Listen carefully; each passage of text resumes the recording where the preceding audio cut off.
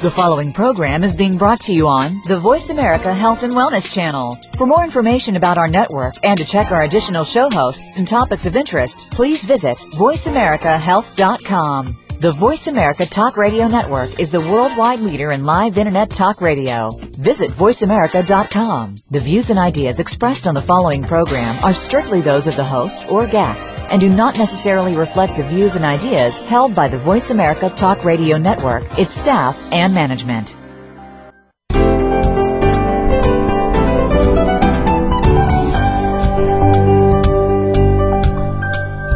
Welcome to New Reflections with Dr. Adam Rubenstein. Skincare and plastic surgery are hot topics these days. Let Dr. Rubenstein answer your questions and explain what you'll want to look for in aesthetic products and cosmetic procedures. Get ready for a discussion about all things aesthetic. Now, live from Miami, Florida, American board-certified plastic surgeon, Dr. Adam Rubenstein. Welcome to New Reflections, everybody. This week we've got an interesting show that applies to just about anybody listening. This week's show is about hair loss. We all lose hair. It's a normal thing, actually, to lose hair. We're going to talk about some of the abnormal losses of hair or some of the more aggressive losses and what we can do to stop it or to minimize it, and maybe even some things that we can do to make the appearance look better, to actually increase the amount of hair you've got or make it look like you've got greater hair. Hair is a big topic. Whether you're a man or woman, most people at some point in their life will have some issue with thinning or losing hair. Let's talk a little bit about how hair grows. It grows in many different cycles, and the hair that's growing now will take a break after a while. There's only about 90% of your hair that's growing at any time. You got about 10% of your hair that is resting. And in that resting phase, it can take 2 or 3 months off and then begin growing again.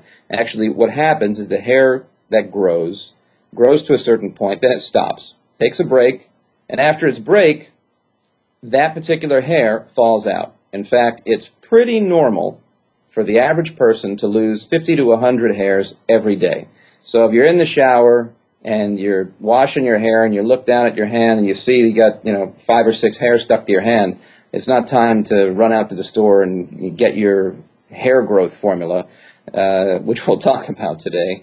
It's time to relax because that's normal. 50 to 100 hairs a day is completely normal. There's nothing to worry about.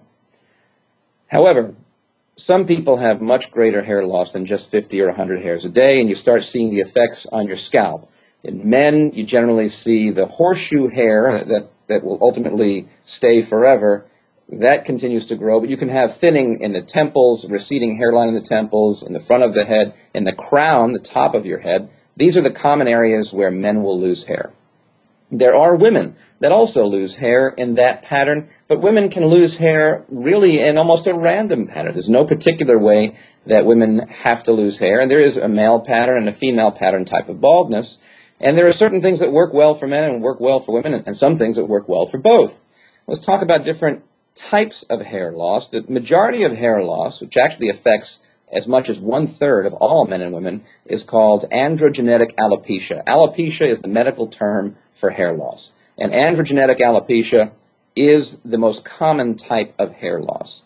Now, there is something called alopecia areata. Alopecia areata is a patchy loss of hair, and this is something that can look really odd. This is not following any particular pattern. You can have a perfectly bald spot in one patch of hair in your head or a couple patches, and these can actually have hair loss to the point where it's actually smooth scalp that you're seeing, not just thinning, and it can be pretty frightening. Alopecia areata is a completely different thing than the androgenetic alopecia, the male pattern baldness that we see, and the treatments are also different.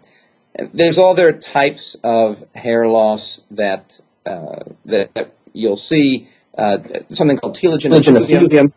Telogen effluvium is usually induced by illness or stress, and you can have clumps of hair that fall out, and that can be pretty alarming. It is something, however, that once the stress or illness goes away, usually gets better. There's something called traction effluvium. Effluvium, this word effluvium generally stands for loss of hair. And so traction effluvium It has to do with people that wear wigs or wear hair pieces, or sometimes actors and actresses that have to wear various things attached to their head with traction pulling on their hair. That traction, or any kind of stress to the hair itself into the scalp, can produce hair loss. In fact, people that wear hats that have lots of friction on the head, or hats that pull or push on the hair in certain ways, that can lead to things like traction effluvium.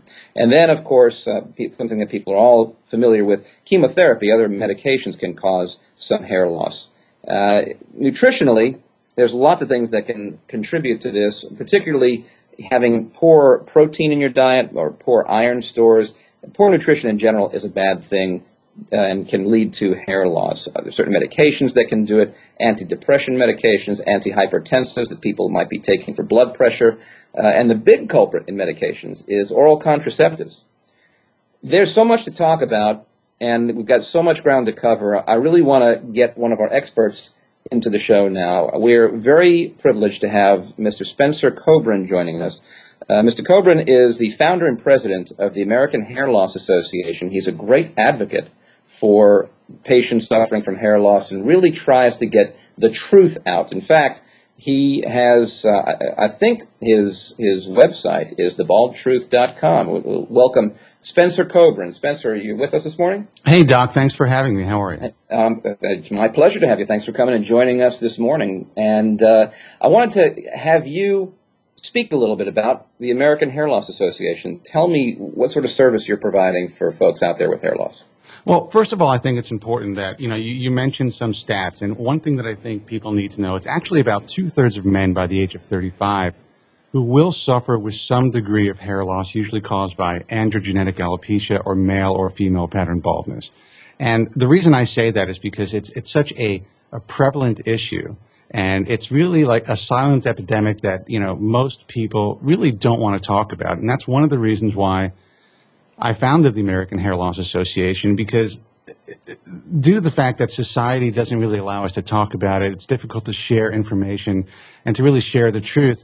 We want to provide a safe place where hair loss sufferers can come, educate themselves, where the media can come and educate themselves about the realities of hair loss, treatments that are out there that actually work, and, sadly, about the treatments out there that don't work. And that's a big problem, actually. And I'm glad you mentioned the statistic of the 2/3. 1/3 in my research, I think that includes all men and women. I think if you look at men separately, you're right. There's probably 2/3, but it really is a tremendously prevalent problem. And the biggest part of the problem is what you're touching on now. It's not so much that we've got it. I think everyone recognizes, hey, you're born, you live, you get older, and you're going to lose some hair. That's right. When it becomes a problem with the way you look, you don't like the way you look, I think what's a little taboo is stepping up and saying, hey, I'm not comfortable with this. What can I do to actually help my hair grow? It's a little bit of a private thing, and people are very vulnerable, just like they are with all the things that I do as a plastic surgeon. Sure. People are vulnerable. This is something that bothers them. So you were just touching on the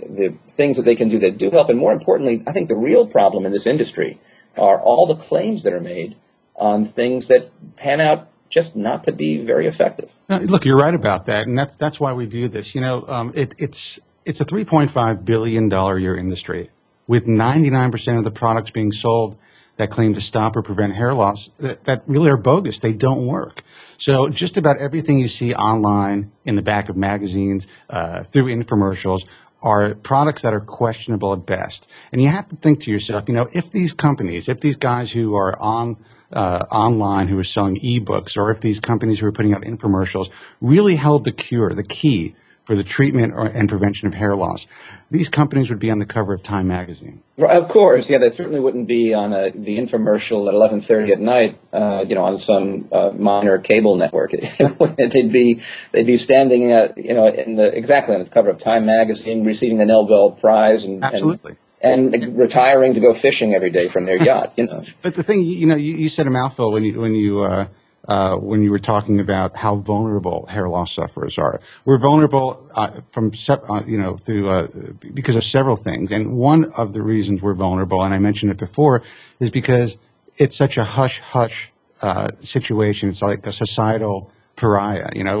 We can't, as men especially, It's bad enough that we're losing our hair, but we can't acknowledge the fact that we're concerned about losing our hair. And God forbid if we try to do something, whether it's through cosmetic surgery or even the simple medical treatment of hair loss, we're looked at as vain as opposed to, just trying to, regain something that we once had. We're not trying to augment ourselves or enhance our appearance. We're trying to maintain our appearance or to try to regain what we once had. And I think it certainly is a different thing. When someone comes for a cosmetic procedure, in most cases, they're looking to try and to change and improve their appearance in a way that is different from how they were born. This is really more restorative and not something that's an aesthetic improvement, although it may achieve an aesthetic improvement. That's not the intent. You're just trying to get back to a normal state. Well, let's talk a little bit about the over-the-counter treatments. You have an expertise, really, having surveyed this industry over many years. Sure. About what works and what doesn't. Have you seen anything over-the-counter, something you can walk into Walgreens or CVS and plunk down, your $20 or whatever it might cost and walk out feeling pretty good that you've got something that might help?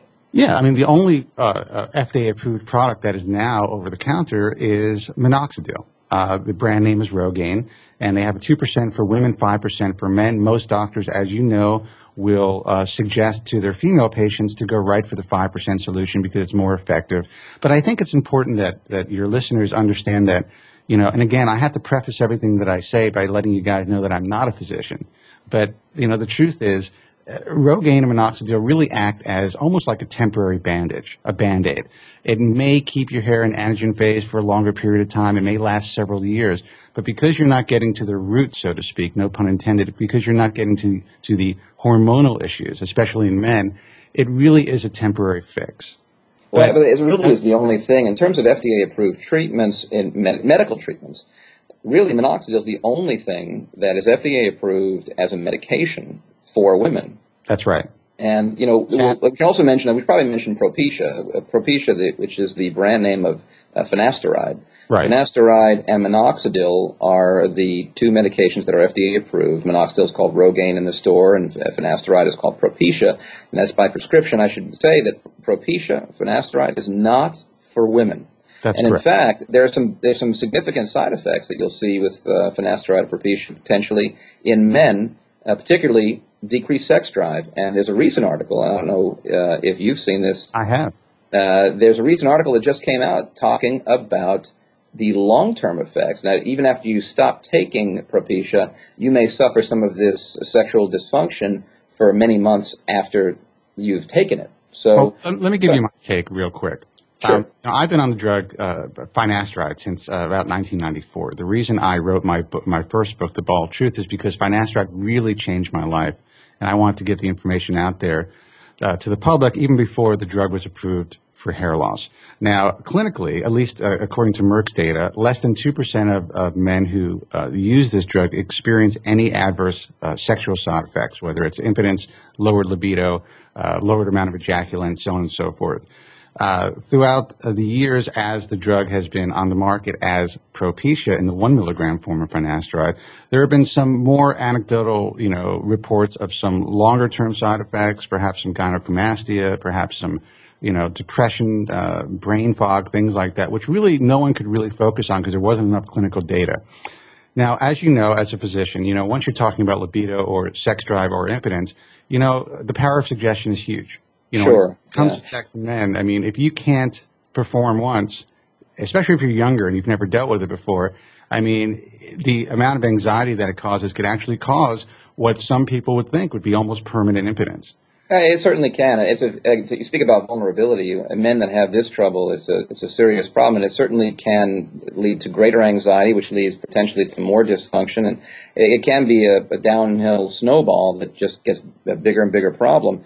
But like you mentioned before, I think it is a fairly small amount of patients that will have this issue. The point of the article that came out recently is just saying that, hey, if you have this side effect, you should expect to have it at some point in time, for a length of time, after you stop taking these pills.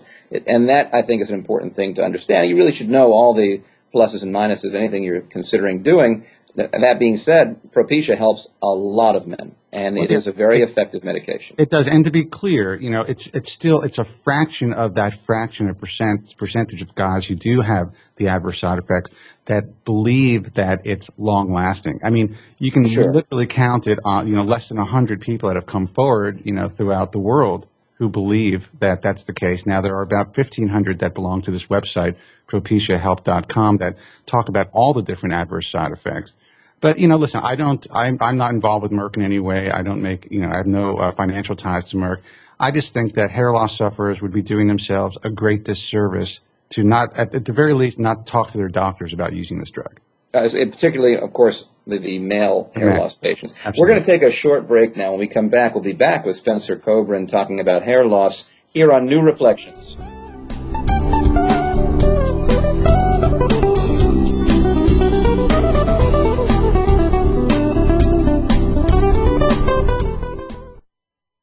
Your life, your health, your network. This is Voice America Health and Wellness. Cosmetic surgery is a big deal. Make sure you do your homework. Why? This is not my car I'm working on. I may settle for an okay job on that, but I won't settle for anything less when it comes to my body. Do your homework. My doctor trained with world-renowned plastic surgeons. My doctor is a fully board-certified plastic surgeon. My doctor is an MD and on staff at several Florida hospitals. My doctor is an associate professor of surgery at a major university. My doctor is Adam Rubenstein. People pick a doctor based on trust. You can trust Dr. Rubenstein. He has the experience, knowledge, and artistic touch you're looking for.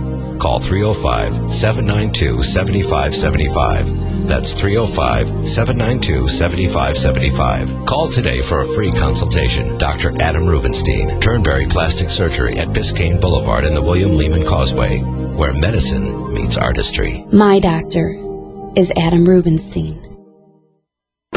Are you ready to go green? You've asked, and we've heard you. Voice America presents the Green Talk Network. Environmental topics are at the forefront of our society, and the Green Talk Network is here to keep you up to date on the latest trends and new innovations for the eco-conscious lifestyle. We'll help promote a variety of ideas on the environment, from global warming issues to how you can become more eco-friendly in your daily activities. Be a part of the solution, not the problem. Visit the Green Talk Network page on voiceamerica.com and tune in to help spread the green. Are you ready to grow your business?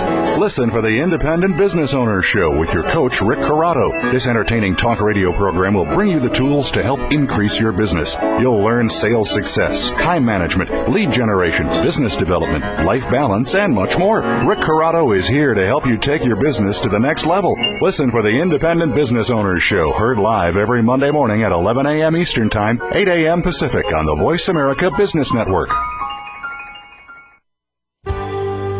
Your life, your health, your network.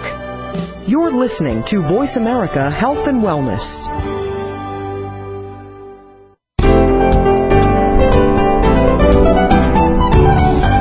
You are listening to New Reflections with Dr. Adam Rubenstein. If you have a question or comment for the host or this week's guests, please call 1-866-472-5792. Again, that's 1-866-472-5792. You can also send an email to info@dr-rubenstein.com. That's info@dr-rubenstein.com. Now, back to New Reflections.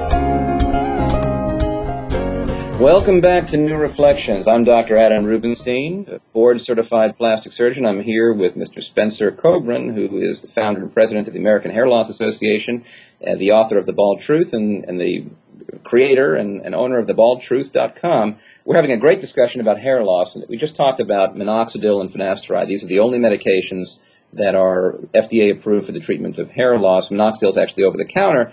We didn't really talk much about some of the other over-the-counter products. Like you mentioned, it's a multi-billion-dollar industry, and the majority of that is not in the medications that are being dispensed. The majority of that is in over-the-counter treatments that promise to help get you a nice full head of hair again. That's right. What do you think about all that? Well, listen, we're in a society where, we want to stay away from medication as much as we can. And that's, sadly, people need to know that hair loss is a medical condition. Currently, can only be treated with FDA-approved medication.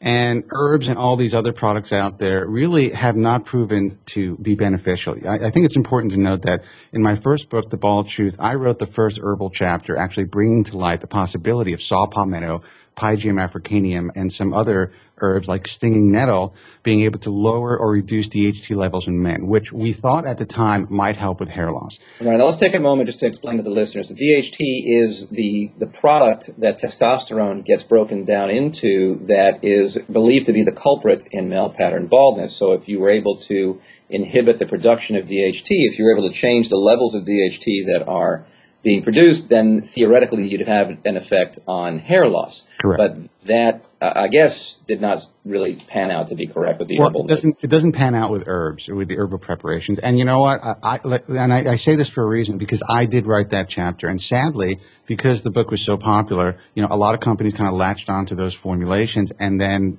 started to sell them as hair loss products. Now, I've obviously changed my tune over the last, 8-9 years.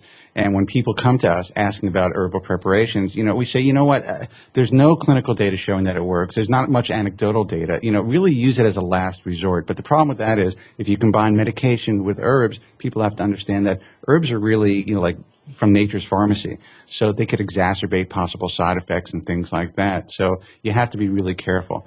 Well, yeah, no question. Not to mention that there's not necessarily just exacerbating the problem. There will be interactions, and they're working in similar mechanisms, and so you might be inhibiting something that we know works. So Absolutely. Be careful about mixing these things. And one thing to mention, people are very vulnerable and insecure about this problem. And it's not something that they're going to discuss at cocktail parties and compare their notes and see what works. And it's a very private thing.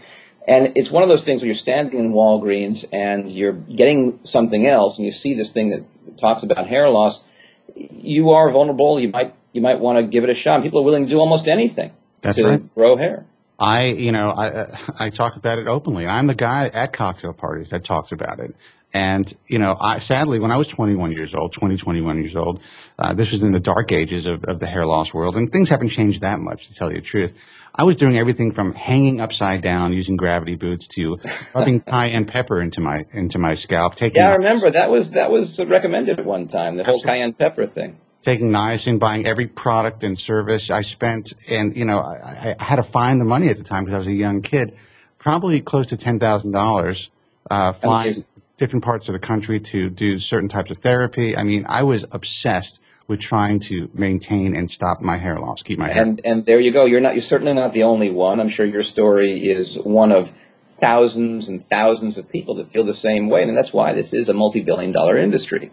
Absolutely. So if we can just make the statement, I think the vast majority of things over the counter are probably not going to be effective for anyone. That's right. Except for minoxidil, and there may be a smattering of products that have anecdotal evidence that something does get better, meaning, a couple people say that it's helped them. The thing that we know consistently has been shown to help is minoxidil, and then by prescription, finasteride. And apart from that, there are other options besides topical creams and lotions and shampoos that we can fairly well dismiss on whole. There are a few products. There's one product I wanted to mention very briefly, and it's made by a company called Jamarine. We've had Jan on the show before, and I'm a fan of the products overall. I have personally used their products called the Marini Hair Revitalizing Conditioner. One thing I want to mention is that none of these products, other than the minoxidil and the finasteride, none of them are going to have a real significant change in the quality and the consistency and the quantity of the hair that you're going to grow to a great extent. But they will. Some of them will give you mild improvements, and I think this revitalizing conditioner is one of them. It uses spironolactone, Spirolac, which is the proprietary name they've given it, along with a retinol, and then a proprietary peptide blend that has been shown to help grow hair. I've seen over time, 3 months or more, a definite increase in the thickness and the quality of the hair, and perhaps in the quantity. So there are things out there that might get a little bit of benefit, but the only thing we know that really helps are the FDA-approved medications. Now, beyond the medications and topical treatments, what do you think of lasers? Well, the the jury is still out, in my opinion, when it comes to low-level laser light therapy. There has been some strong anecdotal evidence showing that there might be some improvement, especially in women or especially in guys who are going through the initial throes of hair loss, to potentially help to reverse the miniaturization process, which is when the hair follicles actually start to shrink and miniaturize. Some people do experience a slight thickening effect. Some people claim that they're getting a shinier, healthier looking head of hair. But, at least according to what we've seen clinically, it seems very minimal. And at this point, and I have to be fair, we do not recommend it through the American Hair Loss Association. And I want to just say on a personal level, I've been approached personally by several low-level laser light therapy companies to endorse and to promote their products through my radio program and through my other resources, and offered a significant amount of money annually. And I have turned it down because at this point, I can't recommend it. But with that said, there are a few doctors that I respect very highly who I do recommend who utilize low-level laser light therapy in their practices, and they're claiming they're seeing results. And sometimes even as an adjunct to surgery, I think these things can have some efficacy. Again, just like the topical treatments, you're not going to see a tremendous head of hair. We were talking earlier, you're not going to get suddenly a chia pet head from sitting under a laser for, a few weeks. But you will, in some cases, see an improvement. And there are actually some FDA-approved devices. Spencer, would you mind staying with us while we introduce our next guest and maybe have a little panel discussion as we go on? Be my pleasure, sure. Great, that'd be great. Right now, I'd like to introduce Mr. William Blatter. Mr. Blatter is the president and CEO of the Hair Loss Control Clinic. He's got a tremendous amount of experience in the laser industry, particularly for use in hair loss. And Bill, are you with us this morning? Absolutely, welcome. Great, thanks. Great to have you on the show. Thanks for calling in. And I guess you had a chance to listen a little bit to what Spencer and I were speaking about.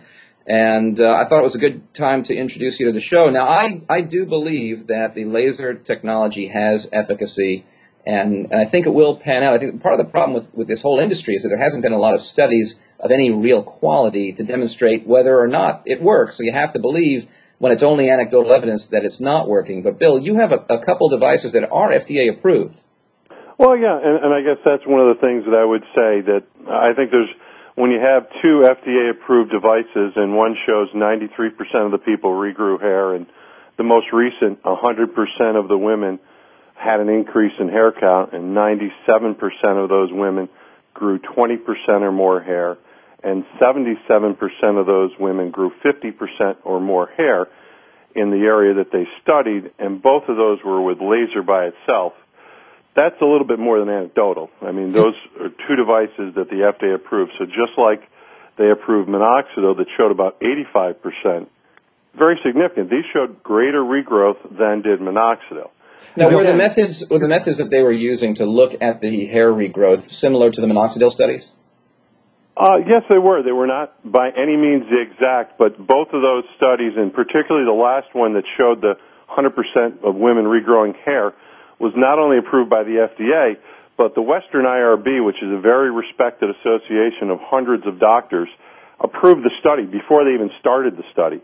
And the individual study itself, not only was that study reviewed, but it was independently reviewed by multiple organizations where they blew up the hair count into huge sizes, and multiple people recounted those hair, doctors and nurses and things. And it was done by a very respected transplant surgeon,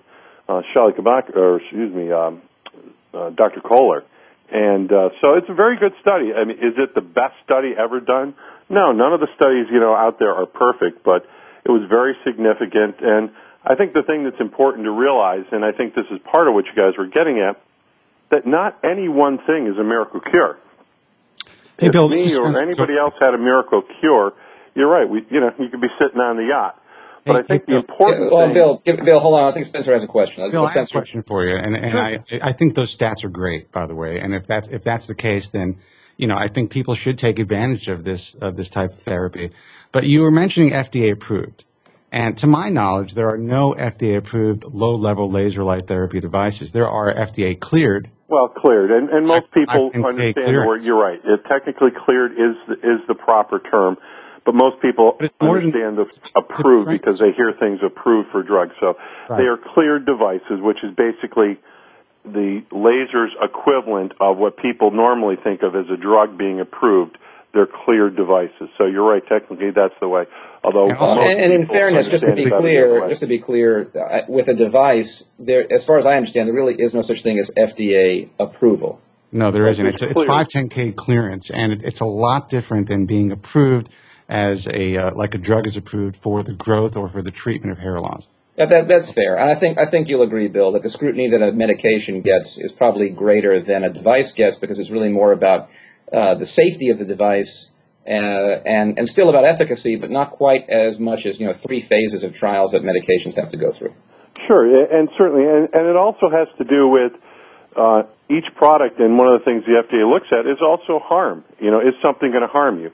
And that's one of the important things that's looked at, whether it be a drug or a device. And in this case, they not only did they clear it, but they also found no side effects in this study. And low-level light laser has been studied for almost 35 years now and over 3,500 studies, and nobody's ever had any severe or any reaction that's known of in any of those studies. And I can tell you, at least in my practice, I do use low-level light for other purposes. I don't use it for hair as yet, although we may in the future.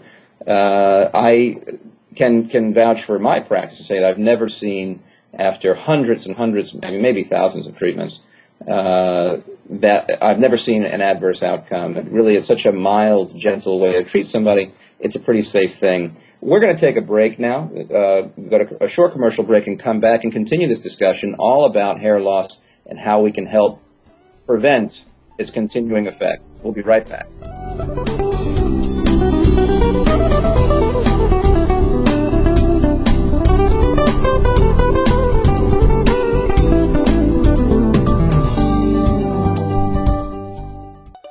Opinions, options, answers. Voice America Health and Wellness. We're making it easier to listen to the Voice America Talk Radio Network wherever you go. In addition to listening live, you can check out information about your favorite talk show hosts, discover new talk show personalities, add shows to your list of favorites, and listen to all our show archives on demand. All from your iPhone, BlackBerry, or Android. Download it from the Apple App Store, BlackBerry App World, or Android Market, and get ready to tune in. The Voice America mobile app, powered by Aircast. Do you know if kidney disease is affecting you? Are your kidneys healthy? You may have kidney disease and not even be aware of it. 26 million people have been affected by kidney disease. Teenagers today are being diagnosed with symptoms such as high blood pressure, diabetes, and obesity. These conditions can worsen kidney health and cause kidney disease. Be sure to tune in to improve your kidney health with your host, Dr. Rich Snyder, every Monday at 8 p.m. Eastern Time, 5 p.m. Pacific Time on the Voice America Health and Wellness Channel. The information you get on this program could help save your life. Opinions, options, answers. You're listening to Voice America Health and Wellness.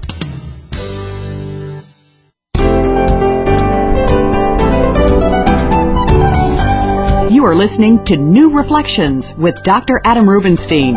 If you have a question or comment for the host or this week's guests, please call 1-866-472-5792. Again, that's 1-866-472-5792. You can also send an email to info@dr-rubenstein.com. That's info@dr-rubenstein.com. Now, back to New Reflections. Well, welcome back to the show. We're having a great discussion about hair loss, and we're just discussing the efficacy and the FDA clearance of a couple laser devices.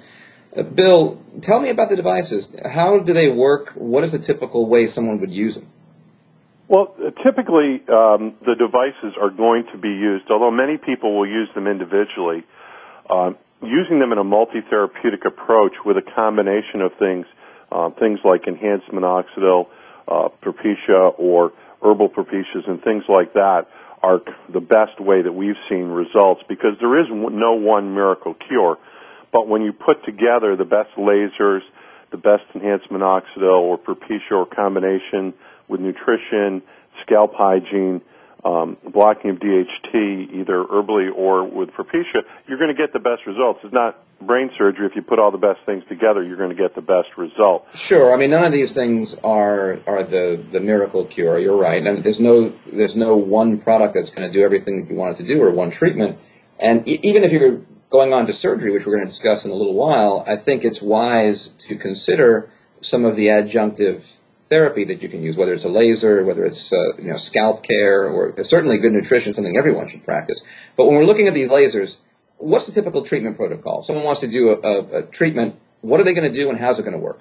Well, typically what they're going to do is come in typically twice a week. And really I should start by saying there are multiple ways to use laser. First of all, very traditionally, people come into a clinic twice a week for typically 30 minutes. Some people will come in a third time a week, but typically twice a week for a period of 6 months to a year. Some people will continue with the laser treatment. And then there's handheld devices that you can bring at home, and they work well, but one of the biggest problems with the handhelds is compliance. People get tired of holding it over their head.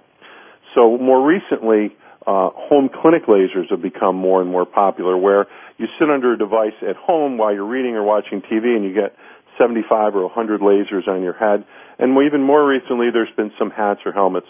And again, like anything, as Spencer was saying before, you can have devices that are good and not ones that are not good. So not only do you want to make sure that when you buy anything, you're getting something from a quality organization and thing, but you're getting the right ones as well. So in terms of, sorry, go ahead, Spencer. I'm sorry to cut you off, Doc, but I like to make it clear that I basically have a museum here in my home of every device known to man. Every manufacturer sends me their device.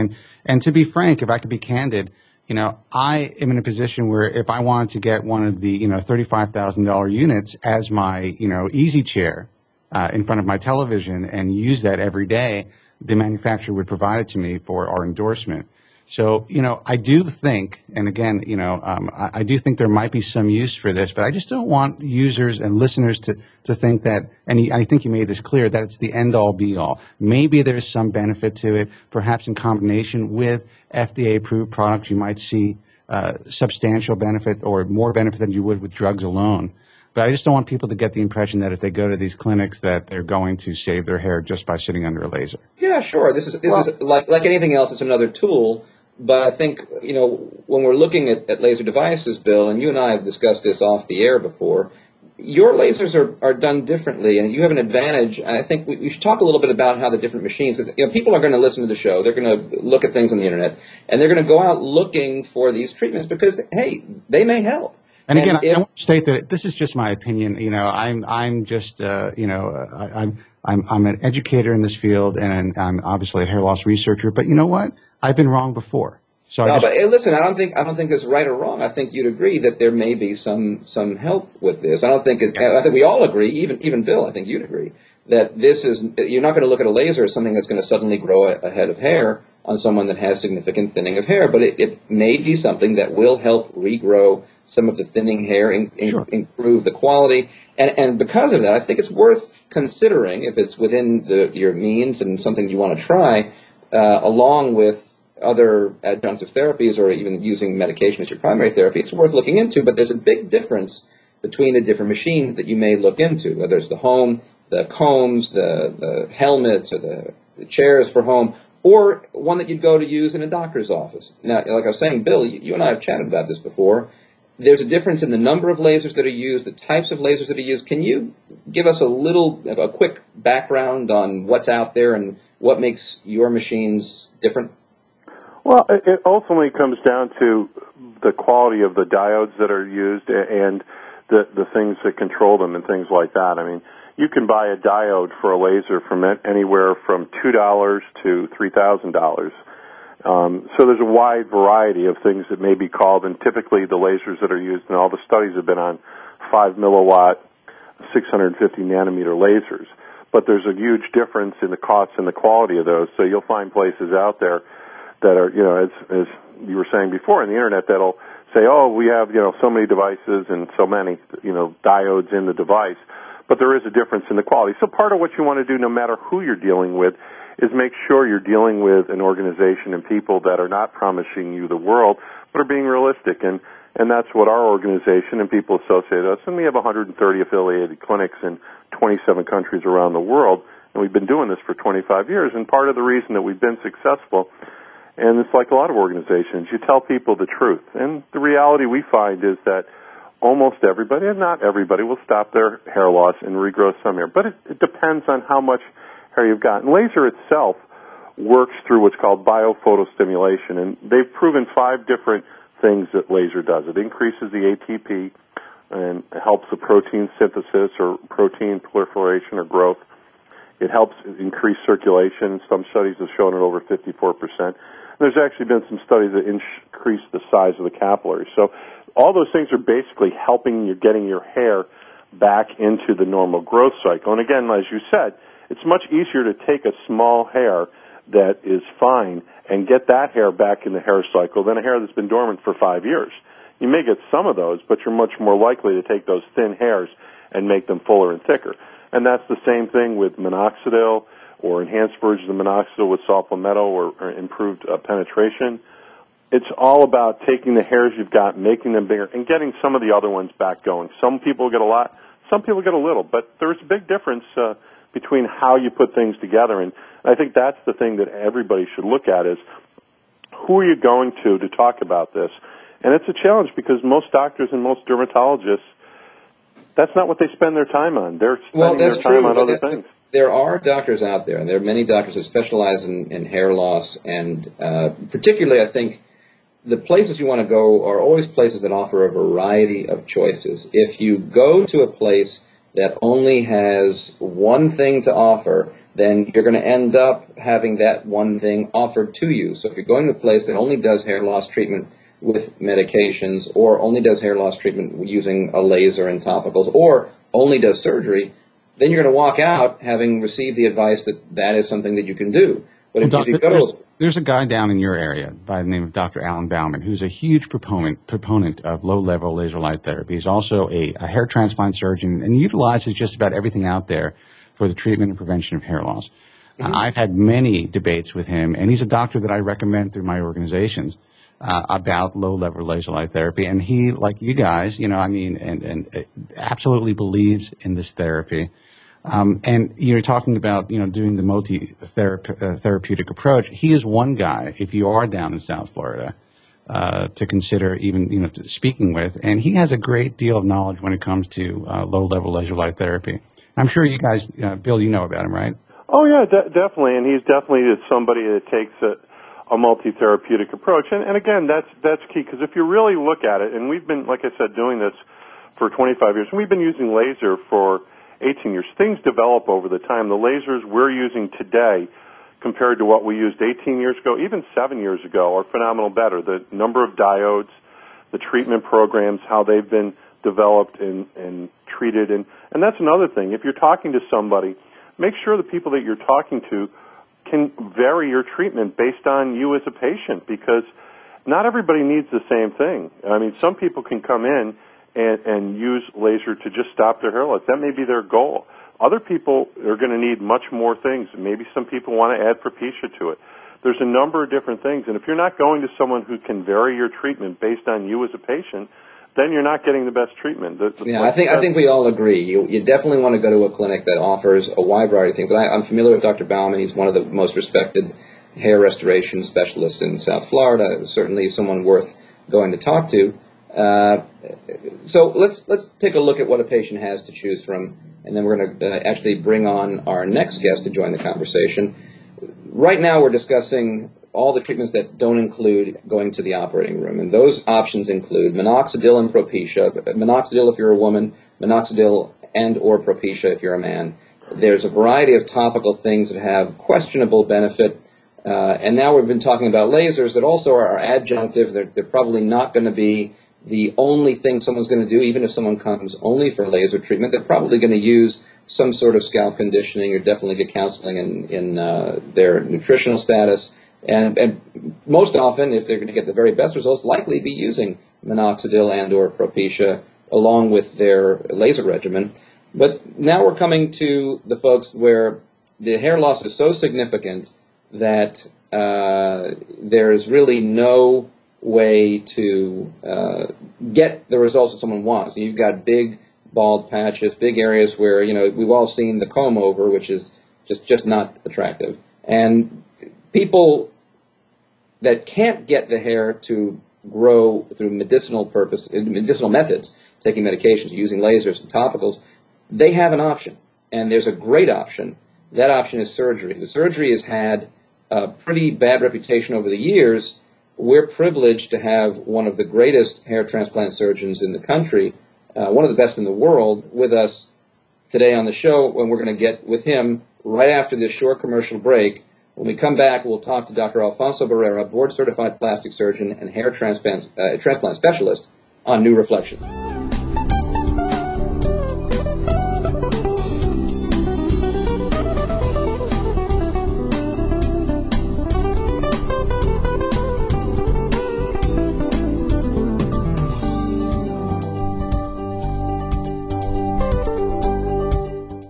Real Life Solutions. Voice America Health and Wellness. It's all Arizona, all over the world. If you're a local Arizona high school sports fan, or if you're a transplanted fan somewhere else in the world, have we got a show for you. The first internet sports radio talk show focusing solely on high school sports is The Coach's Corner with Scott Lovely. Tune in to talk about your favorite teams, players, or coaches. It's 100% Arizona high school sports coverage and a little bit more. Tune in Mondays at 4 p.m. Pacific Time, 7 p.m. Eastern, to the Voice America Sports Channel. Opinions, options, answers. You're listening to Voice America Health and Wellness.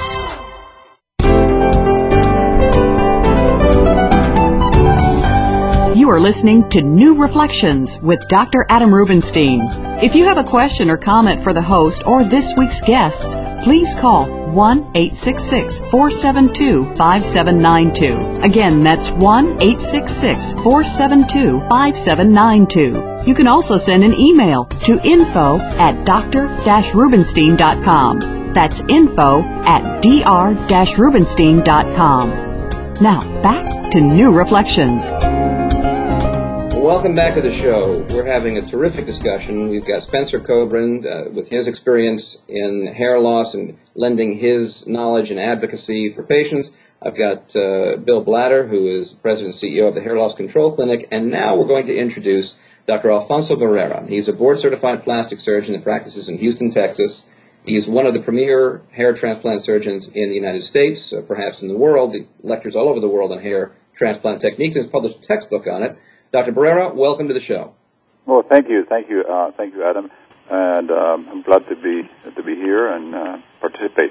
So, we were just chatting about the non-surgical methods, and I just gave a little introduction to the surgical methods. Now, the surgery has had a bad reputation from the years of the plugs. So people it looked like rows of corn growing in their head. That's long since been the history in this field, and with micrografting techniques, which you've helped spread the use of, I think there's lots of folks out there that have hair transplants that no one would really notice if it's done properly, but we still have some issues with poorly done work. Tell us, what have been the advances that you think are most important in hair transplants? Well, basically, the concept of utilizing very, very small grafts in large numbers. And there's of course an artistry in how to place those grafts to get it to look really totally natural. We can get it to look totally natural without detectable scarring, without visible scarring. There's a good few people doing very good work these days. Of course, Dr. Spencer Coburn is one of them, and there's many of them. Shapiro and Bernstein. There's a lot of good guys. I've been doing basically. I was inspired by the work of Carlos Ubel. In 1991, he published in the Annals of Plastic Surgery the use of what he called at the time the punctiform technique, which is very making a lot of little tiny incisions and putting a graft. He does what's called a stick and place. Makes a small incision and puts the graft in. So just to be clear, so people that are listening will understand, we're talking about grafting 1 and 2 hairs at a time. Right. In the front hairline, you want to grab with just one, a maximum 2 hairs each graft. Very, very small grafts in the front. You want to follow the orientation, the natural orientation of hair, That is, if the patient has some residual hair, hopefully you can follow that same pattern. Of course, there's a given, to be a candidate, the patient must have a good area of donor supply.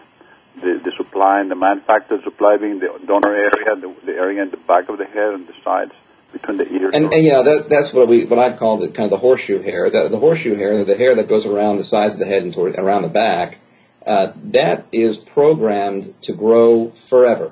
That's hair that will, even in bald men, generally will never fall out entirely. And that's the principle behind the transplants, because when you take the hair from those donor areas, it relies on something called donor site dependence, where the hair retains its quality to grow essentially forever, and you rely on that to help move the hair to a new location and have it continue to grow.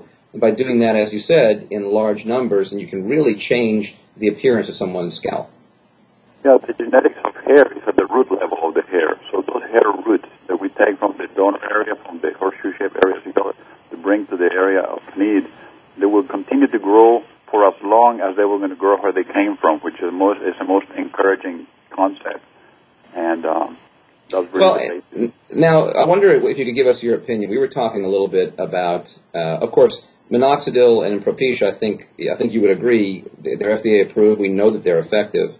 What are your thoughts on some of the topical treatments, whether it's shampoos, creams, tonics, etc., that you'll see in every drugstore in the world?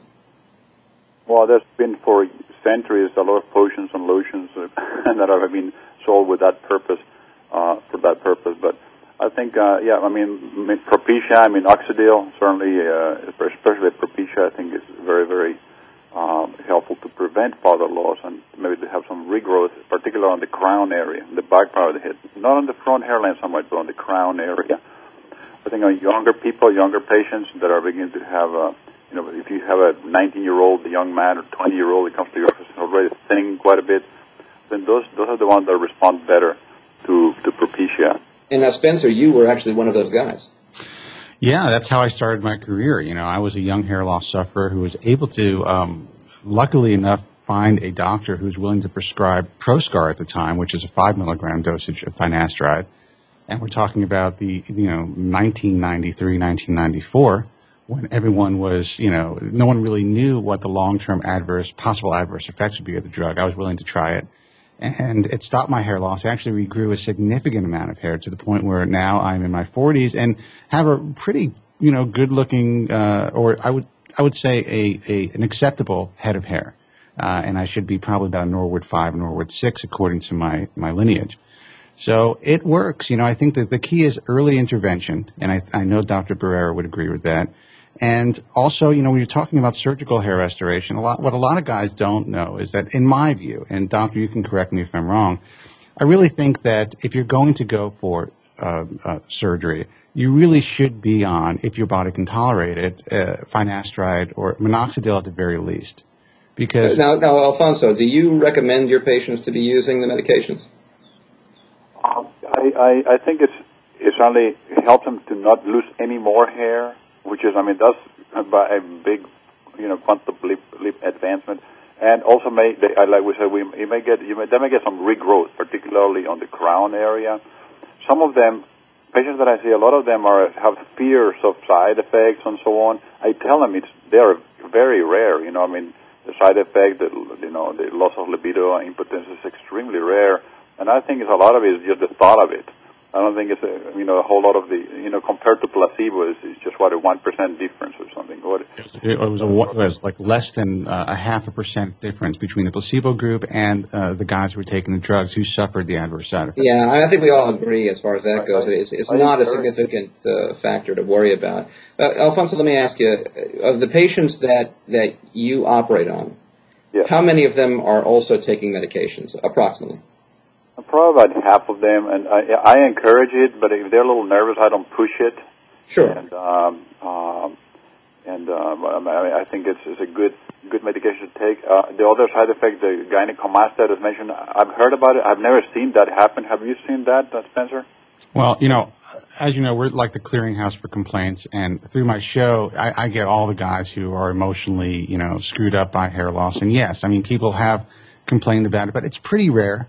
And, but the thing is, gynecomastia happens in a significant portion of men, whether they're taking these medications or not. So it's hard to say causally whether it's been the medication or that. Now, we're coming up to close on the show. I just wanted to ask you, Dr. Barrera, what are your thoughts on the FUE, the follicular unit extractions? This is a technique for the listeners where you take the hairs. Not only are you grafting the hairs one or two at a time, you're harvesting them that way, so it is essentially completely scarless.